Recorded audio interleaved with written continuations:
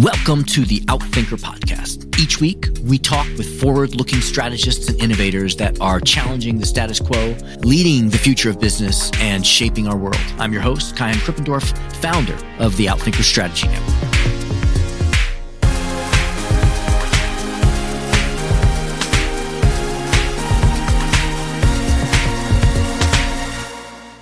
Professor Dr. Christian Busch is the best-selling author of The Serendipity Mindset, the art and science of creating good luck. Ariana Huffington calls it a wise, exciting, and life-changing book that Paul Polman says provides excellent practical guidance for all. A few years ago, I had gotten the idea to write a book titled The Wisdom of Not Planning. In researching the space, I came across his book and realized Christian had already written that book. It is one of my favorite strategy texts, and we're thrilled for the chance to hear Christian share some of its jewels with us firsthand. Christian is an internationally known expert in the areas of innovation, purpose-driven leadership, and serendipity. He is the director of the CGA Global Economy Program at NYU and also teaches at the London School of Economics. He is the co-founder of Leaders on Purpose and the Sandbox Network and a former director of LSE's Innovation Lab. His work has been featured by outlets such as the Strategic Management Journal, Harvard Business Review, Forbes, The Guardian, Washington Post, and the BBC. He is a member of the World Economic Forum's Expert Forum, a fellow of the Royal Society of Arts, and on the Thinkers 50 radar list of the 30 thinkers most likely to shape the future of management thinking. In this podcast, he argues that luck or serendipity is not random, but can actually be cultivated. He describes some of the specific characteristics and practices of organizations that are able to turn unexpected events, trends, market developments into opportunities. And he offers some really practical ways you can start generating more luck right now for yourself, for your life, and for your organization. Ladies and gentlemen, Dr. Christian Busch. Christian, thank you so much for taking some time to be here with us. It is great to have you on the podcast. Thanks so much for having me. We're going to get into what you study and write and call it luck or serendipity and optionality and strategies, but you really bring it back to strategy. So I'd like to ask you what your definition of strategy is. I grew up in Germany, so we love having a plan of action, having a particular idea of where we're going, and then somehow map this out. And so to me, strategy has always been about how do you essentially have something that allows you to know where you're going, how you're going there, that maps that out. But as we'll talk about, a lot of the work we're doing is around saying, how do we reframe that a little bit away from the quote unquote rigid methodological to the more compass oriented, allowing for the unexpected on the way to happen as well. Great. Can you just give us a little bit about your journey? How did you land on this topic of strategy? Well, I grew up in Heidelberg in Germany, where Goethe and Schiller wrote their poems. Beautiful, romantic, highly recommended for those of you who want to have a romantic trip somewhere. And so I grew up there. I was kicked out of high school, had to repeat a year, probably held the unofficial world record of how many dustbins and trash cans you can knock over on your way to school when you're driving. And then one day I wasn't so lucky anymore and smashed into 4 parked cars, all cars completely destroyed, including my own. And I won't forget the policeman who came to the scene and he was like, oh my God, he's still alive. And so this idea that I was supposed to be dead, that idea that, supposedly I shouldn't have survived, that stuck with me. And I asked myself all these weird questions. If I would have been killed, who would have come to my funeral? Who would have actually cared? Was it all worth it? And, at that point, I only had depressing answers. And it took me on this intense search for meaning, trying to figure out what is this all about. And I started reading an amazing book, highly recommended, Viktor Frankl's Man's Search for Meaning. That's all about the question of how do we find meaning, in the toughest of circumstances. And what I realized is, hey, what gives me a lot of meaning is trying to understand how to connect things, connect people, connect ideas, like seeing how they all connect with each other. And so started out in entrepreneurship, social entrepreneurship, and then later went more into academia and then kind of studied a lot, what makes businesses, what makes individuals successful. And there's the kind of intersection with strategy and then also with this whole idea of how do we live a meaningful and purposeful life, but then also we integrate an organization. So how do we integrate profit and purpose at scale in the companies we run and what's the role of strategy in that? Interesting. If you can just explain to me, so I understand the interesting topic, but what were you doing that you started thinking about this? Were you a student? Were you an entrepreneur? Were you a professor already? I started out, our first company was a company that brought together young innovators from around the world called Sandbox. And so the idea was usually when you're pushing the boundaries, when you're innovating in a particular field, people within your own field. But what's actually really interesting is connecting people with other fields who are similarly pushing the boundaries, who are similarly crazy as you are. And so we said, why don't we bring those together, build an incubator, a community around them that helps them make ideas happen. And what happens when you would go to dinner around the world in different locations, people would constantly say, oh my God, such a coincidence, such a coincidence, such a coincidence, such a coincidence. And so I got really fascinated by that question. Can you accelerate this? Can you accelerate these positive coincidences here? Can you accelerate this serendipity? And so that was first like a personal interest. And, it popped up from time to time in my own life. But then I started in academia. We were co-running an innovation center at the LSE. London School of Economics. And that's been all about how do we build businesses that are fit for the future and do research around it. And again, what happened is that out of the research came, look, all these companies, all these people, they're trying to plan everything. They're trying to map everything. They try to have control over everything. And then the unexpected happens, right? And then they scramble and say, oh my God, what do we do next? And so the excitement was really to say, is there a muscle we can build around this? Is there a muscle we can build for the unexpected that both allows us to make accidents more meaningful, but also to create more meaningful accidents? And that's really what cultivating serendipity is about. It's about saying, yes, let's strategize as much as we can. Let's build our plans and maps. But at the same time, let's build a muscle that allows us to see the unexpected, not as a threat, not as something that just kind of happens to us, but something we can do something with it. And to give you an example, right? So there's an amazing company I've been working with in China called Haier. They produce refrigerators, washing machines, and so on. And they always had the idea, look, we're building washing machines, and usually that's for clothes, right? So that was the assumption. That's the plan.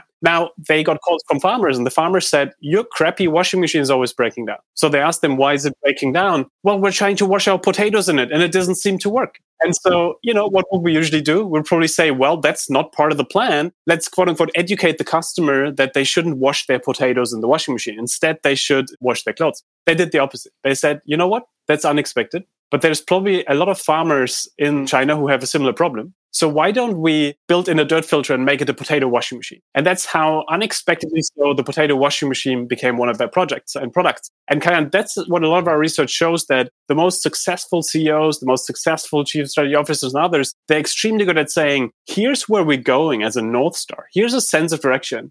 But now we make it part of the plan that the unexpected will happen. And that's not threatening our authority. That becomes part of the plan.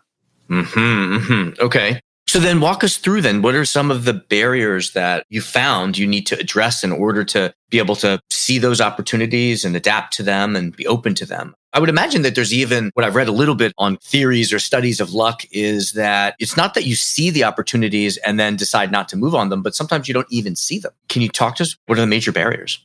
Absolutely. And those barriers are both on the level of the individual and of the company. On the level of the individual, to your point, I think a lot of times what's interesting is because we don't expect the positively unexpected to be there, we tend to not see it. And there's amazing experiments around this. And I think you alluded to this. One experiment, for example, they took people who self-identify as very lucky. So people who say, good things tend to happen to me, yada, yada. And people who self-identify as very unlucky. So people who say, bad things tend to happen to me, I'm always in accidents and so on. And they tell them, walk down the street, go into a coffee shop, grab a coffee, sit down, and then we'll have our conversation. What they don't tell them is that there's hidden cameras alongside the street and inside the coffee shop. There's a 5-pound note, so money, in front of the coffee shop door. And inside the coffee shop, there's one empty seat next to this extremely successful businessman who can make big dreams happen. Now, the lucky person walks down the street, sees the 5-pound note, picks it up, goes inside the coffee shop, orders a coffee, sits down, has a conversation with the businessman, they exchange business cards, potentially an opportunity coming out of it. We don't know that part. Now, the unlucky person walks down the street, steps over the 5-pound note, so doesn't see it, goes inside the shop, orders the coffee, sits next to the businessman, ignores the businessman, that's it. At the end of the day, they ask both people, how was your day today? And so the lucky person says, well, it was amazing. I found money in the street, made a new friend, and, potentially an opportunity coming out of it. The unlucky person just says, well, nothing really happened. And one of the key elements here is the second one, there's a lot around actually connecting with people and so on. We can talk about the kind of benefit that extroversion can bring. But, for closet introverts like myself, there's a lot of kind of hope in that a lot of times those lucky moments come out of quiet, calm sources, finding something in the street, looking at a book and thinking, oh my God, this could be a podcast, taking another way to work one day and looking in the bookstore and thinking, oh my God, this could be a movie. So the point here is that a lot of times one thing that holds us back from having more of this is that we don't believe it's there. And so we don't open our eyes to it. So that's really the kind of alertness piece and really that kind of open your mind to it. But I think what's really interesting, we'll probably talk more about this also in the organizational context, how often we disincentivize people to actually look out for the positively unexpected in our companies, even though we all know that innovation has to come from all parts of the company, right? It's not enough to just have a department that says, yay, we do R&D and that's it. No, it needs to come from everywhere. And so I'm a big fan actually of incentivizing people in the day-to-day to look out for the unexpected and make it part of the plan. So for example, in the weekly meeting, asking things like, what surprised you last week? what you're doing here is that then someone might say in the meeting, it surprised me that, customers used our products very differently. And then you might be like, oh, great. I just legitimized the idea that the unexpected is not threatening our marketing plan, our bigger picture strategy, but actually that it helps us to operate effectively. And that's actually something we just finished a study with over 40 of the top CEOs in the world of big companies that try to, become future fit, companies like MasterCard and others who have been performing pretty well, but now say, now is the next stage of becoming more purpose driven and so on. And one thing that they've been extremely good, and what all these leaders have in common, is that they're extremely good at saying, this is the sense of direction we're having. This is a broader purpose. In the case of MasterCard, let's bring 500 million people into the financial system, things like this. Here's an approximate strategy. But let me tell you already now that we need everyone to chip in here because the strategy might adjust. And that's not threatening the CEO. That's actually part of the plan. And that's what the sign of a good culture becomes. Got it. So we have cultural drivers, we have incentives. Are there other organizational leverage points that you also see, like maybe structural systems, other things that organizations should be looking at to embed and activate this serendipity mindset? Yeah, I think what happens a lot of times is, companies focus a lot on values and yay, our value is creativity and playfulness and so on, but it doesn't really show in organizational processes. It doesn't really show in how the company is set up, right? So the performance review still focuses maybe then on sales, or the promotion still focuses on who sold the most stuff versus who actually lived up to the things that we are promising in our speeches. And so there's always this disconnect that we've seen in our work between what we're saying our purpose is and our values is, and then if I as an employee come into the office on Monday morning, what do I feel about this? How does it represent itself and how does it manifest in my day-to-day life? And so I'm a big fan of really integrating this into every process, every structure. So performance reviews. If you really want to be innovative, if you really want to focus on allowing for serendipity to emerge, then in the performance review, there have to be questions around what is it that surprised you and incentivizing people to really look out for it and rewarding that, right? Celebrating those people, celebrating that in the weekly newsletter, you name it. But then also the way we promote people. Do we promote people only based on those kind of traditional things, or do we think about how do we promote those who created positively unexpected things in our organization? And I'm a big fan, actually, a lot of times also to really showcase that as a leader. We all have the CV problem, right? The CV problem is essentially, imagine you go to a new employer and you talk about your CV, you will always tell it linear, right? You will say, first I did this, then I did this, then I did this.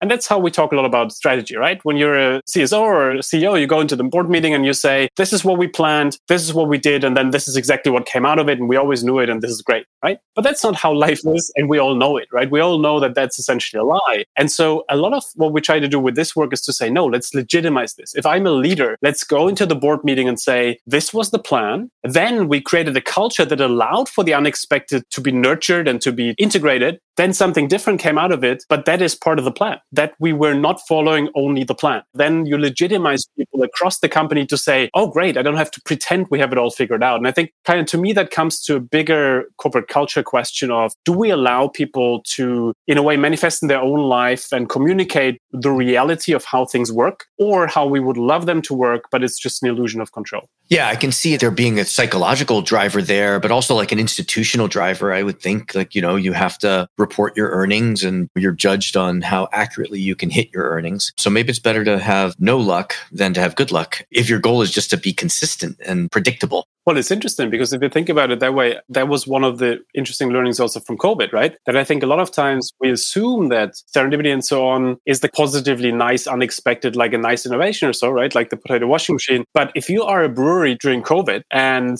you sold to restaurants and now those restaurants are bankrupt and you can't sell your alcohol, and you don't then realize, oh my God, I can use that alcohol to produce hand sanitizer, then you go bankrupt. And so it's the kind of idea that a lot of times serendipity actually comes out of necessity. It comes out of those situations where you might not have the luxury to just say, I will not build that into the plan. And so I think that's actually something I've been fascinated, especially in large companies. That kind of idea that we have to stick to the plan is something that, to your point, right, it portrays authority, portrays the idea that we're reliable and dependable. But actually, a lot of times it does the opposite in the end, because we now have an incentive to hide numbers, to somehow try to figure out how we can tweak the budgets to still look good, right? And so actually from a performance perspective, we actually a lot of times do the opposite. And to give you an example, maybe to bring that point home, I remember when COVID happened. and those different states, governors and others who had the power in different US states, you saw very different leadership styles, right? The old school leadership style that a lot of companies also follow is to say, okay, COVID happens. We close down the state for XYZ month.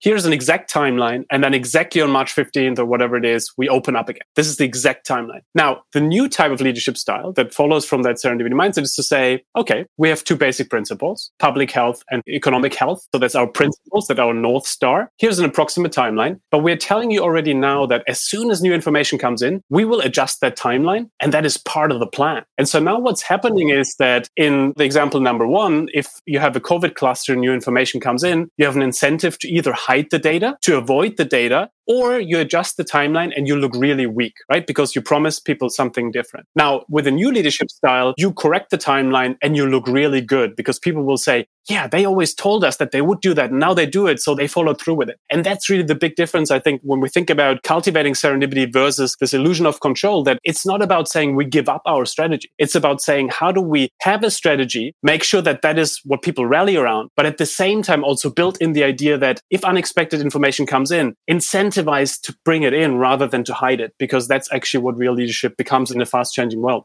Yes, that's interesting. Yeah.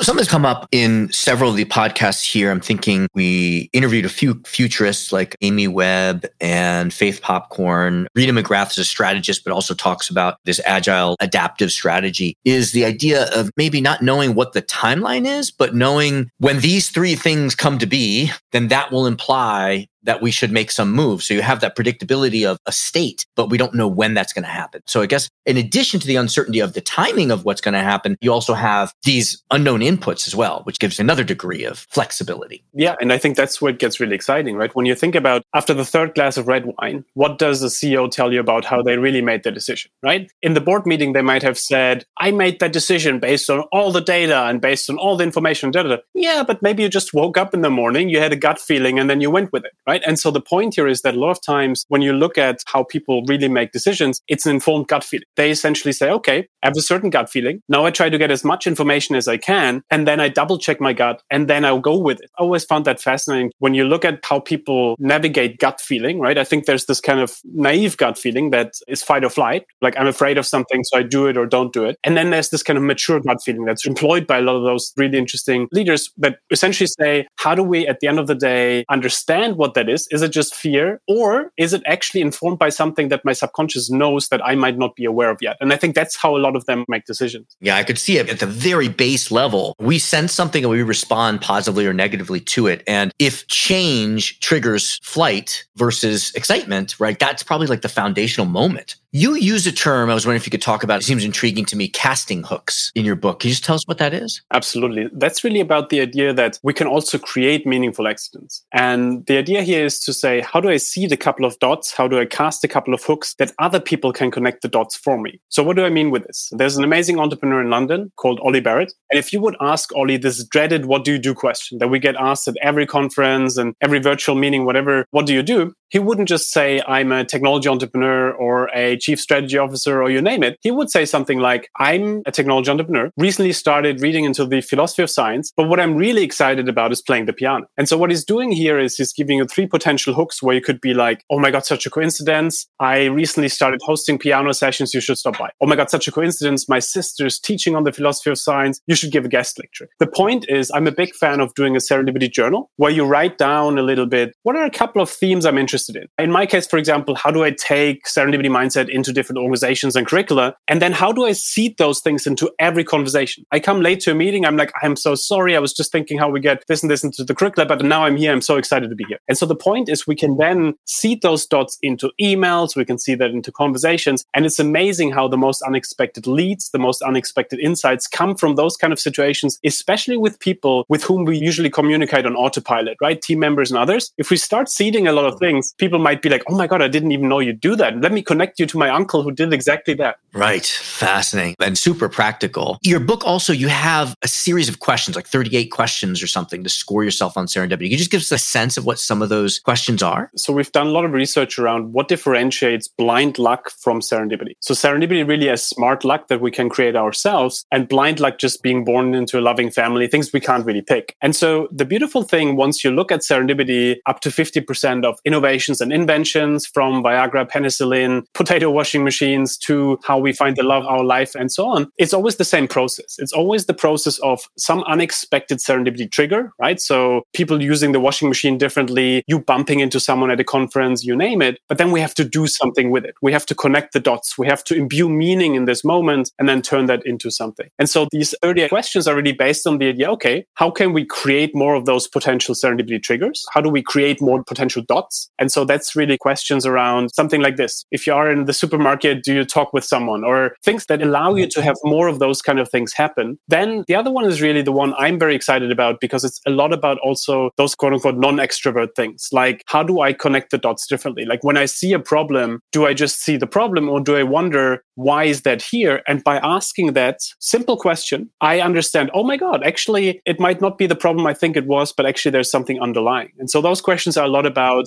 do I take things at face value, or do I step back and try to understand what's really there? And then there's also a lot around that idea of, when we think about serendipity in our own lives, both in terms of innovations and how we experience life, a lot of times there's a long incubation time, right? Between you might have run into someone 5 years ago at a conference, and now your CEO asks you to come up with a new plan for how MasterCard can bring XYZ people into the financial system. And you're like, oh my God, such a coincidence. I met someone 5 years ago who could help us with this. And so that's the kind of thing where a lot of times also it has this kind of perseverance, grit, being able to keep in touch with people and so on. And so a couple of questions are also around this, like, how do you develop the tenacity to actually be able to turn something unexpected into a positive outcome? Love it. I have so many questions, but I know we're reaching the top of our time with you. So I'm going to give you 2 questions and you can choose which one. And then I'm going to ask you how people can follow you and learn from you and connect with you. What is something that most people get wrong, or what is something that you've changed your mind about? I think what most people get wrong, and I got that wrong, so I changed my mind about that too. I started out with this idea, I grew up in Germany and we love planning, we love having things figured out. And so you think you can plan a lot, you think you can map it all out. And then you realize, wow, most people are just winging it most of the time. And I wished I had known that before, because then all these unexpected things wouldn't give me anxiety to the degree that it used to give me. And one of the things that this work has done for me personally is it has decreased anxiety, because once you realize, wow, there's not only one way to get to XYZ solution, there's not only one way to get XYZ career done, then actually the unexpected becomes an ally rather than just a threat. And so that's really at the core of this. And I found it fascinating, Kaihan. When the book came out, I had psychologists reach out saying, Christian, I use this for my patients because it really helps them as a toolkit to reduce that anxiety. And I've seen that with myself. So that's what I'm really excited about, that idea that everyone's just winging it. And so, yes, we pretend so much, but actually we should give everyone just a break from time to time and legitimize that a little bit more to take off the pressure. Like, we're all under a lot of pressure. Yeah, especially now. Beautiful. So how can people follow you, learn from you, connect with you? What advice do you have for people? Yeah, the homepage is serendipitymindset.com. On Twitter, I'm at Chris Serendip, and the Serendipity Mindset should be available everywhere where books are sold. Great. Thank you so much for being here, for the work that you do, and for sharing it with us here. Thank you. Thanks so much for having me. Thank you to our guest. Thank you to our producers, Karina Reyes and Zach Ness, our editor, and the rest of the team. If you like what you heard, please follow, download, and subscribe. I'm your host, Kaihan Krippendorf. Thank you for listening. We'll catch you next week with another episode of Outthinkers.